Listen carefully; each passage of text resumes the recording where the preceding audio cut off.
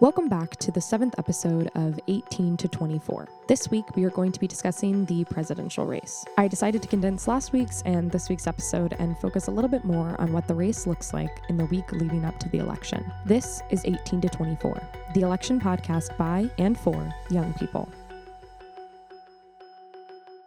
Today marks 1 week away from Election Day, and millions of people have already cast their votes. On Sunday, the Associated Press reported that 58.6 million ballots have already been cast, as opposed to the 58 million that were cast in all of early voting before the 2016 election. And we still have 1 week of early voting left. Current polling data has incumbent Republican President Donald Trump and former Vice President and Democratic nominee Joe Biden neck and neck in key swing states. The closest races exist within Iowa, Georgia, Ohio, Texas, North Carolina, Florida, Arizona, Pennsylvania, and Wisconsin. Some of those states, especially Texas and Florida, are states that were almost guaranteed to swing for Trump earlier in this election cycle. But now, who really knows what will happen? It just proves that this is an election cycle where predictions could change in the next 30 minutes. The current state of American politics is so volatile that I can't even give you my honest prediction for what could happen a week from now. I can, however, give you my honest opinion on what struggles each campaign will face in the coming week.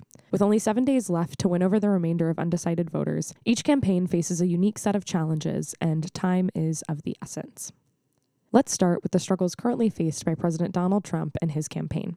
The first is very basic. The campaign seemingly is running out of money. The Trump re-election campaign cut their ad buy in swing states by over half. They have been pulling out of key states like Iowa, Ohio, Michigan, Minnesota, and Wisconsin since early September. The Trump campaign insists that this was a show of strength, but many pundits view this as a clear sign that Trump is running out of election money. Scaling back ad buy means that voters in these key states are hearing a lot more from former Vice President Joe Biden than they are from President Trump. Next, COVID outbreaks throughout the White House continue to shake the Trump campaign's ability to, campaign. Most recently, 5 members of Vice President Mike Pence's staff, including his chief of staff, have tested positive for the coronavirus, raising questions about the health of the vice president. These COVID outbreaks mean that key members of the re-election campaign will be taken off the campaign trail, thus harming the president's ground game.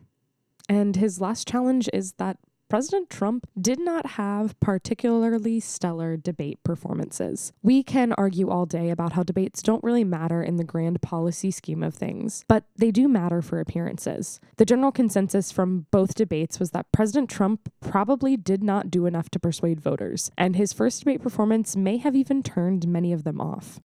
The Trump campaign does have some strengths leading up to Election Day. President Trump has proven in the past that he has impeccable ground game, and a pandemic will not stop people from coming out and seeing him. President Trump is able to aggressively energize his base, and the 2016 election proves that. The real question is, will that be enough to secure his re-election chances?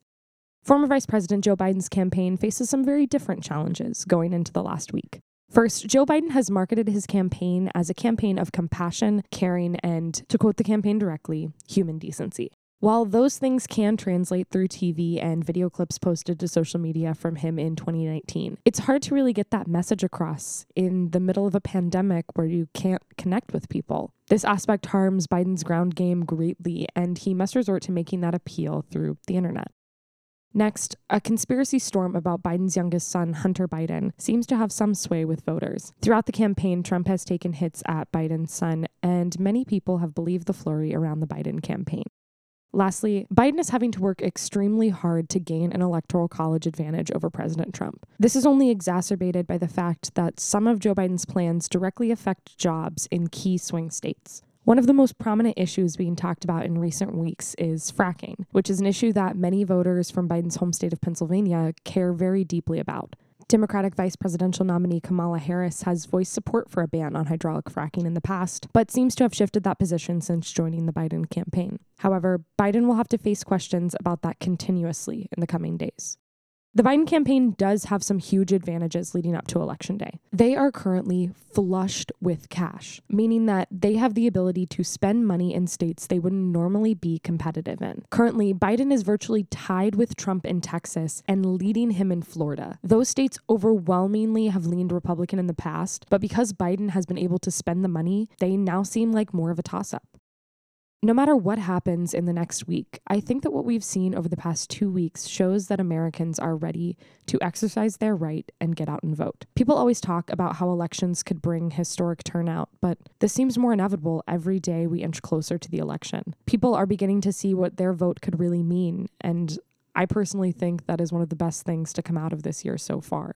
I know that I told you I would no longer be reminding you to register to vote, and that is because I have moved on to reminding you to actually vote. In-person early voting has started in many states, and you also have the option of voting in person on Election Day. Be aware that there may be long lines anytime you go to vote, so set aside a decent amount of time for you to be at the polls. There is only 1 week left. Make sure your voice is heard.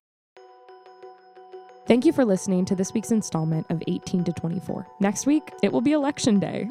We will be discussing what we can expect to know on election night and how to cope with the reality that we may not have results for a couple of days. To listen to this podcast, visit thedaonline.com/deep dives or subscribe to DA Deep Dives wherever you listen to podcasts.